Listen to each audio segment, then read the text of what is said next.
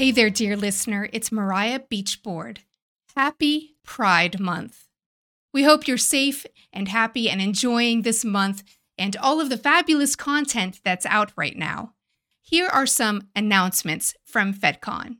First of all, a huge thank you to all of our beautiful, nearly 9,000 subscribers. Thank you so much for deeming us worthy to spend your time with and listen to. We really appreciate it, and we can't wait to bring you more content. Also, thank you to all of you beautiful Star Trek shitposters who roasted the jerk who said that people affected by dead naming are fragile.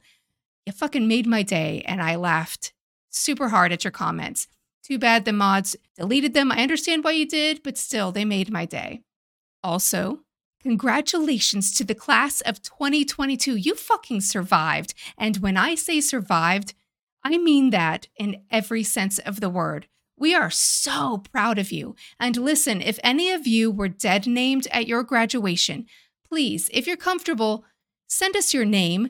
Send it to federationconversations@gmail.com. You can send just your first name or your first and last, and we will fucking celebrate the hell out of you with all of our nearly 9,000 subscribers. You deserve it.